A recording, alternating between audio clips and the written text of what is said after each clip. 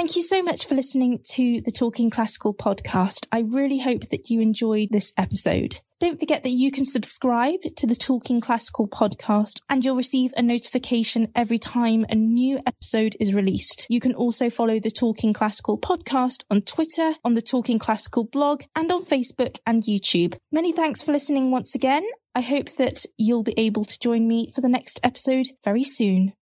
I was just wondering if you might be able to start off by telling me how you became interested in music and playing the cello, and where did your interest in historical performance come from? Yeah, so I have a sort of non-traditional cello background. Many people who become professionals, they start really young and they're having private lessons. I was just playing in my public school orchestra starting in the 4th grade, just once a week. It was just kind of an activity that I did. But in high school, I started taking private lessons. We got a great new orchestra director who encouraged us to get private lessons.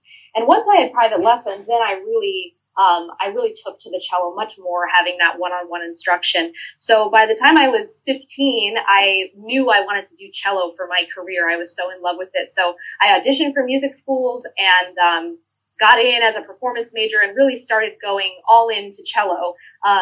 But once I was in college, most of the things that we do in bigger universities are like large symphony orchestra type works. And I was finding in playing all those sort of bigger symphonic works, I was really missing the smaller, more intimate sound of the Baroque ensembles and the Brandenburg concertos and the Baroque repertoire that I had played in my string orchestra in high school. I was really missing that. So we had a little Baroque ensemble at my college and I joined it and I was really fascinated by it. And what I found out was if you want to learn more about this, you should really do summer workshops and immerse yourself with real period instruments and harpsichords and lutes and all of that. So I took some summer festivals while I was in college, and after my first summer of a few festivals, I knew right away, okay, this is for me. It instantly clicked. Everything about it just felt so natural to me.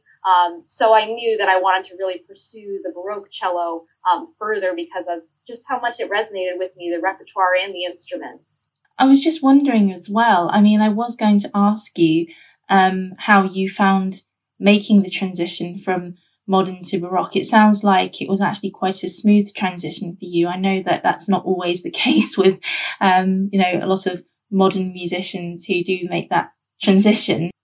I think the fact that I wasn't super developed as a modern cellist actually worked in my benefit because by the time I had gotten to college or university, I had only been studying the cello seriously for maybe 2 years, whereas most people have 10 years under their belts by the time they arrive. So because of that, my technique, it needed a lot of work, but it was more flexible and easy to adapt. So when I was introduced to more historical techniques, I was just able to be more flexible. I actually found that the historical techniques felt better to me. But I think had I had, years and years of instruction with really rigorous modern training, it would be much harder to untrain all that muscle memory. So for me, it was natural, but I remember being at workshops, seeing these really fantastic modern players struggling so much to do this different technique, whereas for me, it was supernatural. So it was some of it, I think, was just me and my own taking to the instrument, but it was one benefit of not having such an intense background on the cello is I was able to be more flexible in that way. Did you do postgrad early music then? Right. So after my bachelor's was technically a regular modern cello degree. Okay. By the time I was in my last year of that degree, I got special permission to take full-time Baroque cello lessons so that I could really focus because I knew for my master's that's what I was going to be doing. And it was a little controversial at the time because I was getting a regular modern cello degree. So to get permission for historical lessons as my primary, I had to kind of go to bat for myself, but I did do it. So then I was able to do a Baroque recital for my undergraduate, which set me up nicely for my master's, which was an early music performance degree. Oh, that's fantastic. And how did your modern peers, how did your teachers respond when you told them that you wanted to pursue Baroque cello as your focus? Were they quite hostile, or were they quite open to your decisions, or? It was definitely a mixed bag from different faculty members. My primary cello teacher at the time, a wonderful woman, Julia Lichten, she really helped me a lot in my modern technique, which needed a lot of reworking, and she was very patient with me and very encouraging. And she saw me struggling a lot, in the lessons. And I think when she heard that I wanted to go this other route, she thought, this is great for you. And she heard me play, and she even said, the way you play is so different on this instrument. It's just, you're so much more in your element. So she really understood. And, she was my private teacher. So, of course, seeing me regularly, spending a lot of time with me. In terms of the other faculty members at the school and, department chairs and all the other people who had to approve the decision, they were not quite as approving. I think for the most part, their concern was that I was sort of putting myself in a box and limiting myself by wanting to be fully dedicated to just a historical instrument. Their logic was, it's hard enough to make a living as a musician. Why are you going to limit yourself even more? But, I always kind of know what I want to do, and I do what I want to do regardless of the opposition. So I did it anyway, and it ended up being fine for me. Of course, I still do different types of modern cello work. Primarily teaching is the main thing I do on modern cello these days. So it's not like I never played a modern cello again. But for my performances, especially because I ended up in Boston, which is a great, it's a great city for early music, I really was amazing city. Yeah, I was able to do all my performing in historical ensembles because I was in Boston. So it ended up being just fine for me. Yeah. Oh, that's fantastic. And could you explain maybe some of the differences between the Baroque cello and the modern cello? So, of course, a cello is still a cello, and we still have the same 4 strings. And so anyone can learn a historical instrument, but the finer details is where things really start to change. All the string instruments, the biggest thing that I think a player will notice or recognize is the different strings, which are gut strings on a historical instrument compared to our steel strings. So not only do they have a really different sound and timbre, but they have a really different response. So getting used to playing on them takes quite a while. And then the bows that we use, the historical bows, are a different shape, and they're quite a bit lighter. So we're able to do a bigger variety of articulations and really play with the gut strings, but getting used to the different weighted bow and the strings with a different response can definitely take some time. But that's really the voice of the instrument, where we can hear such a big difference in the instrument is because of the strings and the bow. I once did a demonstration for a school on both of my instruments, and I played them side by side. And a kid made a comment about the gut strings that I thought was perfect, which he said, it's scratchy in a good way. Which is kind of what it is. It's a different sound. It's a much more raw sound. Yes. They're very sensitive to temperature and humidity because they're a natural material. Just like we're used to the wood of our instruments responding. We always have to be careful. If you live in a cold climate where it's very dry, you have to be careful of seams opening on the wood part of your instrument. So the gut strings are just another natural material that respond to humidity and dryness. So you just kind of have to monitor it a little more closely. But you get used to it like anything else. Yeah, yes. I think that the musicians in the Baroque period and in 17th century, 18th century, I would imagine that, that actually the conditions that they were playing in were perhaps less than ideal, and I think things would have been quite raw and rough around the edges. And like you said, I think that's part of the charm, isn't it, about the whole historical movement, isn't it? Yeah, absolutely. I think there's a misconception that people who want to play things in a historically informed fashion are therefore more elitist and they care more about rules and they care, but it's actually not like that. It's kind of going back to the basics and taking away all the rules of the 20th century when we really institutionalized classical music. When we go to the historical approach, yes, we have to learn some more things and dig a little deeper, but actually by learning those things, we kind of free ourselves of some of the more modern conventions that we've learned.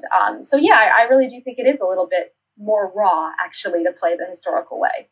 The whole idea around the historical performance movement is understanding the context in which these pieces were written. And there's a whole cultural context around this music that we lose a little bit when we get too much about the score and about following those kinds of rules. So what I like to think of, the dance rhythm, dance was a huge part of the Baroque culture. And it was a huge part of what music was about, was dancing.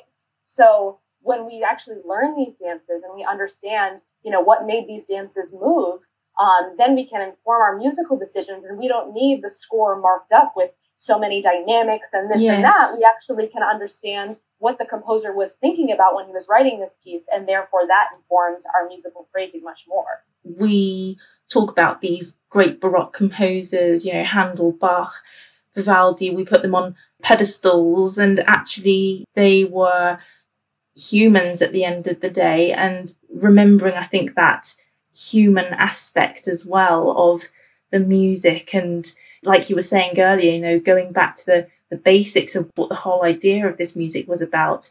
Right, exactly. So when I did my master's program, for example, I learned all sorts of things that really informed the music. So one of the things that we did was take an actual Baroque dance class where we would read the historical dance steps and learn them ourselves. So when you actually physically feel it in your body, you realize that, I can't rush this third beat, because if I rush this third beat, the dancer won't arrive on the downbeat at the right time. Yes. So things like that when you're detached from the context, you don't really think about, and you'll go ahead and rush things, or you'll do things because they sound cool, but you won't really understand how it all fits together. So actually learning the dance steps and doing things like that kind of puts you more in the composer's shoes and helps things make a lot more sense musically. These are all things that you impart on your YouTube channel, Emily Plays Cello, and I think it's a really, really great way for you to communicate this quite niche area of music to a wider audience. And why do you think it's important for you to share early music with a wider audience? I mean, why did you set up your channel? So I have a real connection to this music, obviously. It's just, I feel like I love it so much, and I am surprised that classical music in general is not better integrated into our culture and our regular everyday life. Classical music gets kind of in this own little category, including early music and Baroque music. And I always felt that if it were more accessible to people, if they didn't have to buy tickets and go to a concert, which is a great thing to do, but the average person might not be their lifestyle, or they may have never gone to a classical concert, so they might not think to do that. By putting it on a place like YouTube, it just makes it so much more accessible for the average person to find it, discover it, get immersed in it. And for me, because I was doing the historical playing, it was worth showing my instrument. It was a great opportunity for even people who maybe knew a little bit about classical music to learn much deeper by showing my historical instrument and the way that I play it and explaining why it's played differently. I find that people are actually very curious and very open-minded, but you have to give them the information in a way that they can receive, that doesn't alienate them with, really advanced vocabulary, but that just invites them to sort of take in some music on their own level, however they want, and then teach them a little bit about it. And I found a lot of success in doing that and found, wow, people are really interested in this. And so I just kind of kept building it from there. Had you taught a lot of Baroque cello before doing your YouTube channel? So actually, when I started my channel, I had been teaching regular modern cello, but I hadn't actually taught any lessons just because there are only so many people studying on historical instruments. And a lot of times they are, already professional musicians who are looking to expand what they're able to do. Yes. So I did not have any students for that at the time. So I just decided, why don't I put up some videos teaching it to anyone who's interested just on the internet and see what I get. And I was really surprised to see how many people were really interested in it. I've met people at various workshops and all sorts of things who've said, hey, I watched your videos to get started in historical performance. Oh, that's wonderful. How I started was with your videos. Yeah, I think it's amazing. And, luckily I've made some videos that aren't just cello specific, but that are about all string instruments so that, violinists and other people can learn some of the bow techniques and some of the principles, or even any instrument. Like I have just various musical topics too, all historically based. So yeah, I've been amazed that it's helped people start their journey learning about it. It's, supplemented people who are already on their journey. And then people who are just enjoying listening to it now understand that there's this whole other world of classical music that I didn't even know about. I mean, I even appreciate the people who know nothing but just like to listen to it. And whether or not it's historical doesn't make a difference to them. They just like listening to it for music's sake, which is great too. Yes, it's so lovely that you have such a mix of different listeners. And I mean, was that originally the intention of your channel, to attract, that mix? Or so I wanted to share what I was doing, and I didn't really have a target audience in mind. I mean, I did, when I put up teaching videos, I figured these are going to be people already studying classical music who are looking into these videos. But for the performance videos of me just playing repertoire, those were for anybody. And I sort of let my audience choose itself. I didn't feel like I was targeting any specific demographic. I just wanted to put it out there and see what stuck. And it's really been like I said, a pretty mixed bag, professionals, amateurs, just music lovers. It's really been kind of everything, which is really nice because I don't feel like I'm trapped in one corner, like, if I don't put up a video about ornamentation and treatises, nobody will care. But at the same time, if I do put up a video about ornamentation and treatises, there are people who are going to love that. There are listeners who are going to not know what I'm talking about and just want to listen to music. So I kind of try to have a variety on my channel for that reason. So it invites a lot of people from different walks of musical life to be able to enjoy it. Yeah. You said that you were expanding your channel as well. You said that you were actually going to be focusing more on pop music now, which sounds so fascinating. So please tell me a little bit more about what's that going to involve, and how did you become interested in that whole area? I mean, it's quite a big departure from, early music, isn't it? Right. It is and it isn't. And I can explain a little bit why. But so, and for me, that's more, I'm always going to keep the Emily Plays Cello YouTube channel very focused on classical music, because to me, it's so important that there is a modern resource for classical music out there, both, historical and non-historical. Just making classical music more accessible is just a life goal of mine. So I will always have the channel focused on that. For me personally, my career changed a lot. I relocated from Boston to Los Angeles across the United States about 2 years ago. And so that was a big change for me, because in Boston I was doing so much, historical performance, and in Los Angeles it's more contemporary music kind of environment. So there's not as many opportunities for period instrument performances and things like that out here. And I was kind of interested in pop music on the side. And just a point I like to make is that pop music and Baroque music have a lot in common. If you think of the Baroque principle of ground bass patterns, which some people are familiar, are basically a repeating chord progression of either, 2 different chords or 4 different chords, but basically a repeating progression, which is how all pop music basically operates now. Yes. So there are just a lot of musical similarities. Actually, after the Baroque period, as we got into more classical and romantic, is when classical music got a lot more elaborate, and the harmonies got a lot more developed, and the orchestrations really expanded. So later music doesn't resonate with pop music quite as much, but Baroque music and even some late Renaissance, but mostly Baroque, really is similar forms to pop music.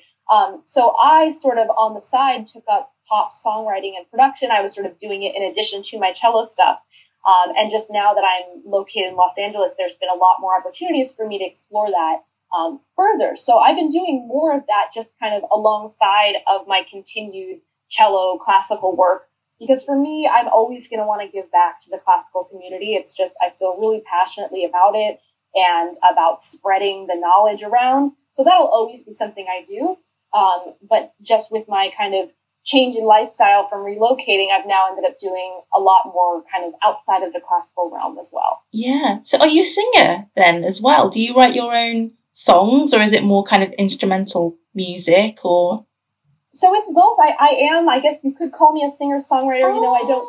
I don't identify as a singer, instrumentalist. We're very serious about our instruments, all the hours that we long practicing our instruments. Yes. So I think in my mind, I am always an instrumentalist. That's kind of where I came from. But for the purposes of writing songs and stuff like that, I do use my voice and sing, and I had to take ear training classes and do sight singing and all that stuff. So I've learned how to use my voice a bit. But, I've also worked with some of the greatest classical singers in the country. And I have so much respect for a truly trained singer. Yes. Which is, I think, why I'll never quite call myself a singer, is I know what a singer can be. And I don't think everyone who uses their voice is necessarily a singer. But some might disagree about that. That's just my own opinion. What's your style of pop music that you write then? Is it kind of, is it kind of like crossover or?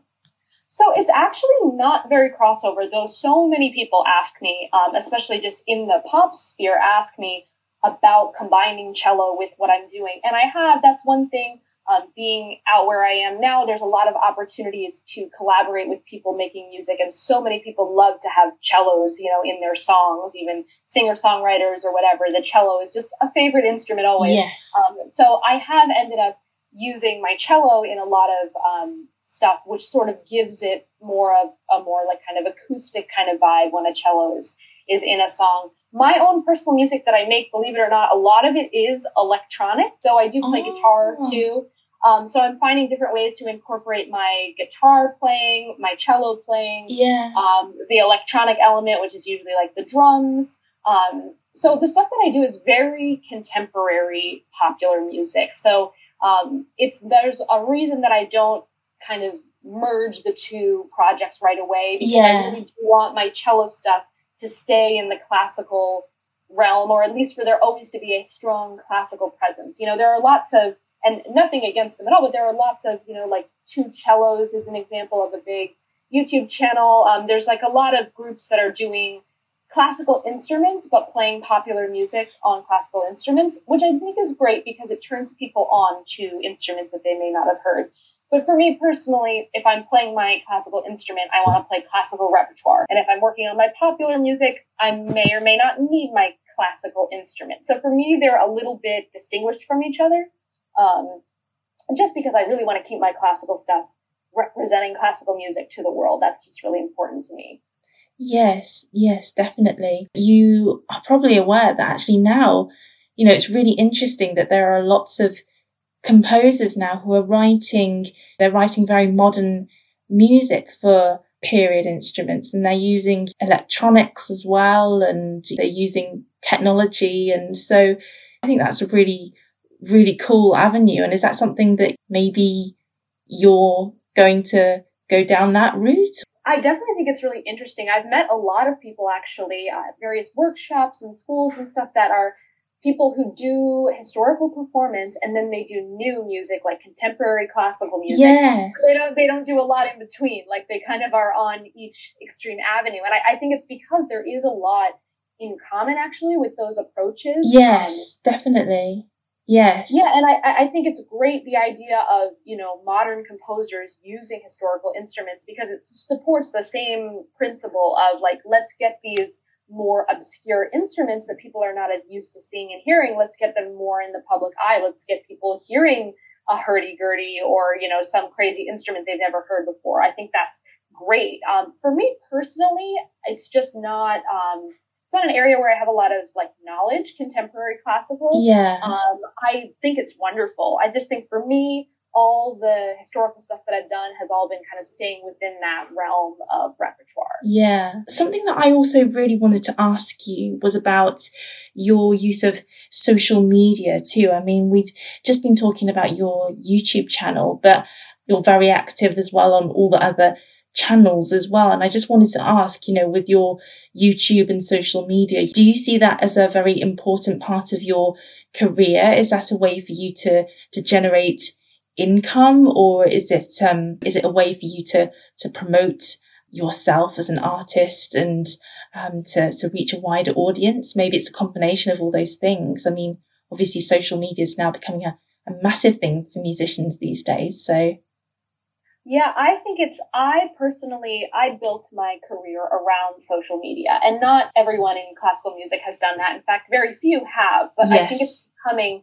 a new real avenue. If you're have an entrepreneurial mindset, if you're a self-driven person, it's a really, really great avenue that I hope to inspire more people to explore. And I do, just this past year, I started offering social media consulting to actually help classical musicians sort of learn how to use these tools to their advantage, because social media in and of itself doesn't necessarily get you anything. But what it does is it helps you develop a fan base and people who are interested and invested in you, so that when you do a legitimate project, for me, those were self-produced albums. Like I have 2 solo albums and then 1 duet album, all that I actually recorded myself in my apartment. I did the audio mixing and My brother is a mastering engineer, which is very handy, so very he helps handy, me polish yes. it up.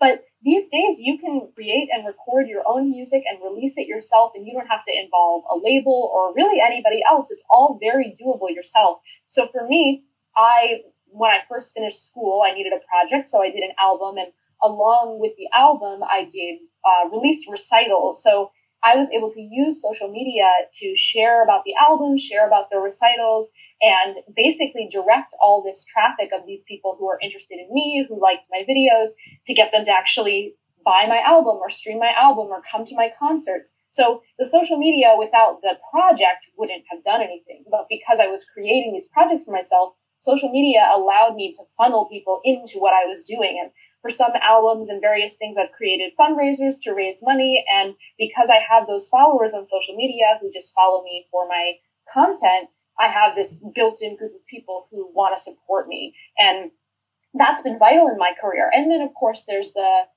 as you gain more followers and you have sort of more exposure on the social media platforms, you can, of course, get offered work. So I have been offered gigs and various things like that just because I have a social media following and I was found that way. So it works in a lot of different ways. And I think it's an amazing tool that musicians are not taking advantage of enough, at least classical musicians, because we're not really taught about it in school. It's not considered a career path. We don't have a class in it, but it absolutely can be. And that's sort of why I'm trying to tell more people about it and help guide people in how to do it and how I was able to do it successfully, because I do think it is so valuable.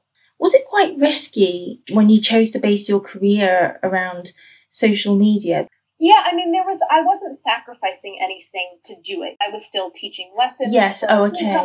And concerts. And in fact, all those things that you do are what provide content for your social media. So if you're playing a concert, you can be taking photos or videos at that concert and putting them on your Instagram. So now you're getting double out of your concert, because the people at your concert will see it, and then the people who follow you on Instagram will see it. So they feed into each other when you're doing it properly. So I found for me, I was doing it kind of before a lot of people were doing it, like when Instagram first came out. So when I used to be at concerts and gigs taking photos for my Instagram, it seemed a little weird to people in the beginning. But nowadays, it's been much more common, and everybody's taking pictures of everything and everybody's posting everything. So it's getting more and more normal, which is why I'm encouraging more people to kind of get out of their comfort zone and do it. Yes. Social media today, it's actually part of the musician's job. They have to be their own promoters too of themselves. Yes, definitely, because, very few of us are working with actual agents or managers or anything like that. We're just kind of in charge of ourselves. And social media is made to be user-friendly. It's made for the average person to be able to put something up. So it's really not as, some people get a little bit like they're not sure, or do they know how to do this and that, but it's all very simple once you kind of sit down and learn the basics. And, which is again why I've been helping more and more musicians doing it, because anybody can put themselves out there on social media and do a good job, so it's absolutely worth doing. Great. I'd love to ask you, who are some of your favorite cellists that you enjoy listening to or have been inspired by? I know that last week we had very sad news that Anna Bilsma? He passed away. And I mean, he was a very influential figure in the historical performance movement. And I imagine that, you must have listened a lot to his recordings and been inspired by him, perhaps? Yes, of course. I mean, he's a real icon, for us cellists. So that was a very sad loss. Yes. And, I personally am not someone who takes a lot of influence from specific individuals, really. My teachers have had a lot of influence on me. I studied with Phoebe Karai, who's on faculty at Juilliard and at Longy, where I went to school. And she has a great Bach cello suite recording that I heard long before I met her. So getting to study with her, it was kind of like getting to study with an icon for me at the time. And she taught me so much about really being truly an artist in how you play. So she was a huge influence for me. And then really when it comes to early music stuff, Jordi Savall, who is, he's a gamba player and a conductor. So he's not a cellist, but he did so much for the early music movement, and through his ensembles and his own playing was really influential to me. So I would say Jordi Savall is definitely one of my biggest influences. Yeah, and I love his. Have you had his recording of the Dowland? Is it the Dowland the consorts as well? Oh, I'm sure he's done that. I mean, he has different ensembles. Yeah. Yeah, no, I've got a recording actually, and it's absolutely beautiful. And like you were saying, you know, that what he's done for the early music movement as well, just bringing that whole, not just, you know, with the Baroque, but I think also all those other influences as well, you know, with the folk music. And I guess it comes back to that whole point of fusing different styles, which is, you know, what you're doing with your music. So exactly. And I think everything, when we study music, especially old music, and like kind of circles back to the point I made earlier, it's all a piece of culture. And so kind of understanding the culture is what really informs the music, and then understanding how cultures influence other cultures. And, you know, we hear about composers traveling from France to Italy and how much their music changes after they make those trips, you know, really understanding that context and how that influences the music. It only deepens our appreciation of what we're doing when we kind of are able to expand our scope and see the different influences in that way. What's next for you? What projects have you got coming up? I know that you said that you were going to be, you know, focusing on your pop music as well, but I imagine that you'll still be continuing with the channel.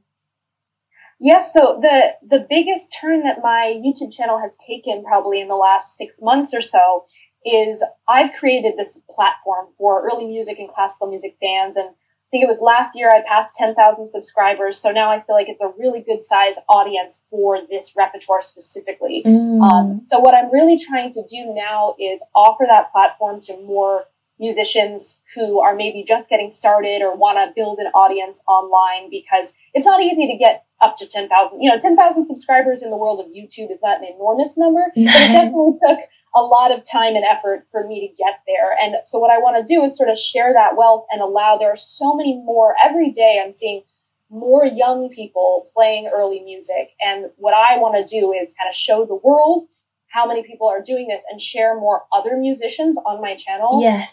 So that's a big thing that I'm really trying to do, because I've got 250 videos up there, something like that, that are all me playing cello repertoire, which is and people love it, and people ask me to keep recording more, but I'm kind of like, that's a lot of cello music, and I would love to be showing some other instruments, some other repertoire.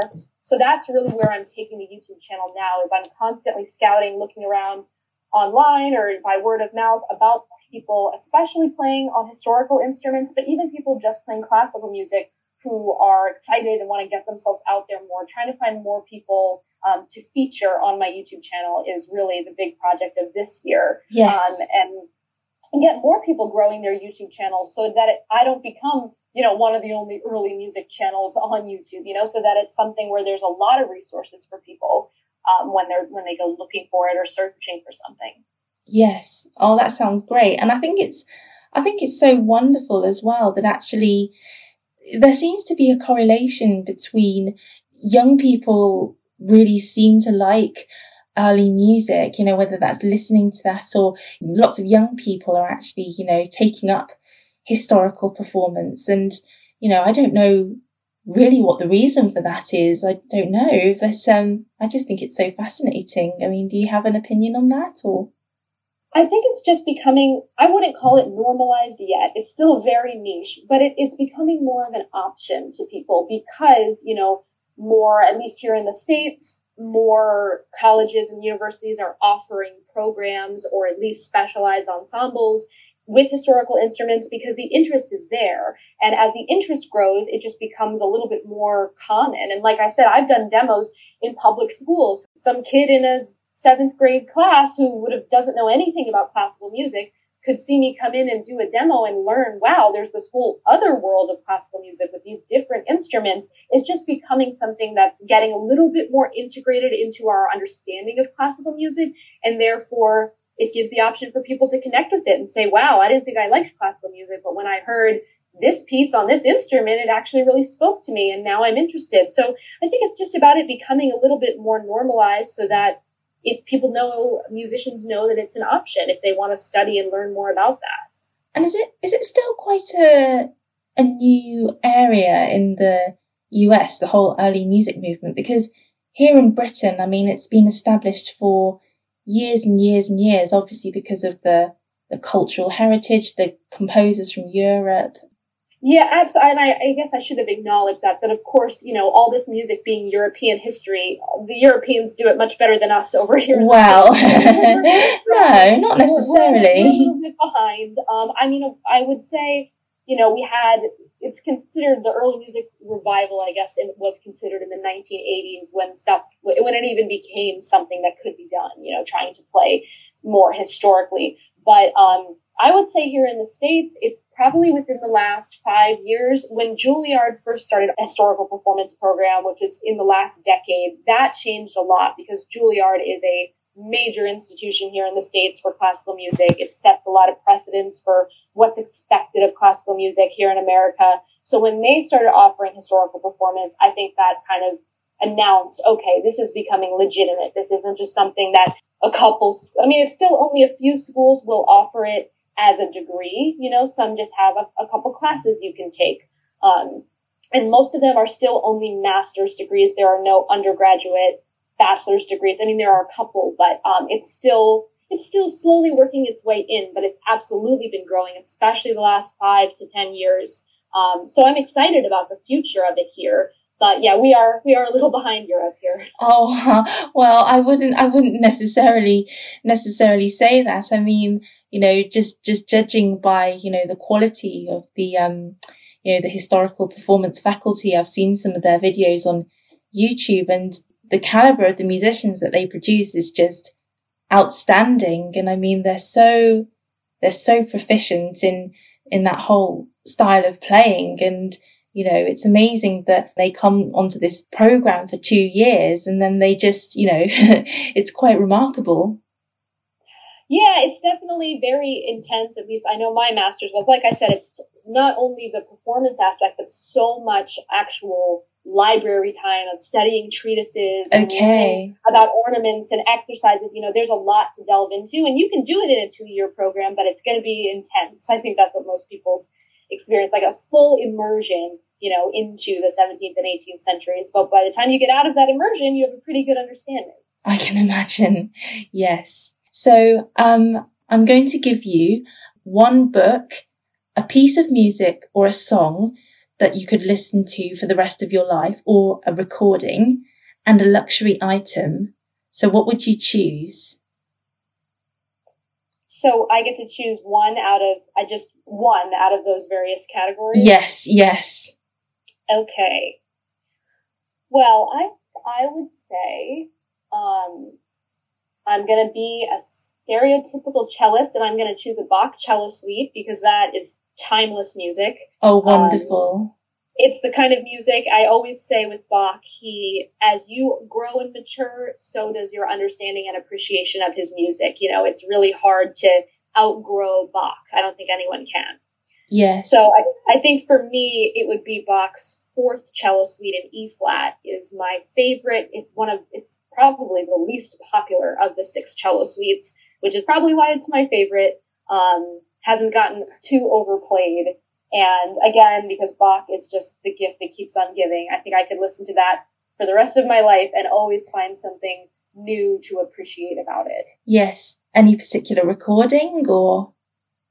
Well, I mentioned my teacher, Phoebe Karai, before, and her Bach recordings are my favorite. So Aww. I would say Phoebe's recording of the 4th Bach cello suite would be my desert island. Correct. Song Yes. To forever. Yeah. Yes. I don't know if I have a book answer. I will say, and this is a little bit offbeat, but you'll know this. Quantz's On Playing the Flute, which is a very popular Baroque treatise, which sounds like it's about playing the flute, which it is, but it also has some really great and interesting pointers on playing continuo, and playing bass lines or basso continuo is really what I loved playing the Baroque cello for, is playing continuo. And that was the first treatise that I read anything about continual playing in. And there's some really good pointers there. It's been a long time since I read it, so now that I've mentioned it, I feel like I want to revisit it. But Quantz's On Playing the Flute is a really wonderful historical treatise with things for more than just flute playing. Yeah, it's a great book. Ooh, a luxury item. I would probably bring a really good set. I would bring good headphones. I have like a pair of Beats that are wireless headphones. Change my life. Like being able to put music on in headphones and not be chained to one specific spot is just, it really allows you to enjoy the music a lot more, I've found. Sounds like a simple design, but definitely a good pair of headphones. You can really lose yourself in the music that way, which I love. Is there anything else that you'd like to say before we wrap things up, or? Well, we covered a lot. I think just for anyone who's new to the idea of historical performance but is interested in classical music, I just so encourage people to find a recording that's with a historical orchestra or something like that of one of maybe your favorite pieces, but hear it done in a more historical way and see how you feel about it, because I think it really opens up a new world for a lot of people. Oh, thank you so much, Emily. That's great advice, and it's been such a pleasure talking to you. And thank you so much, Emily. Yeah, thank you for having me. My pleasure. Thank you.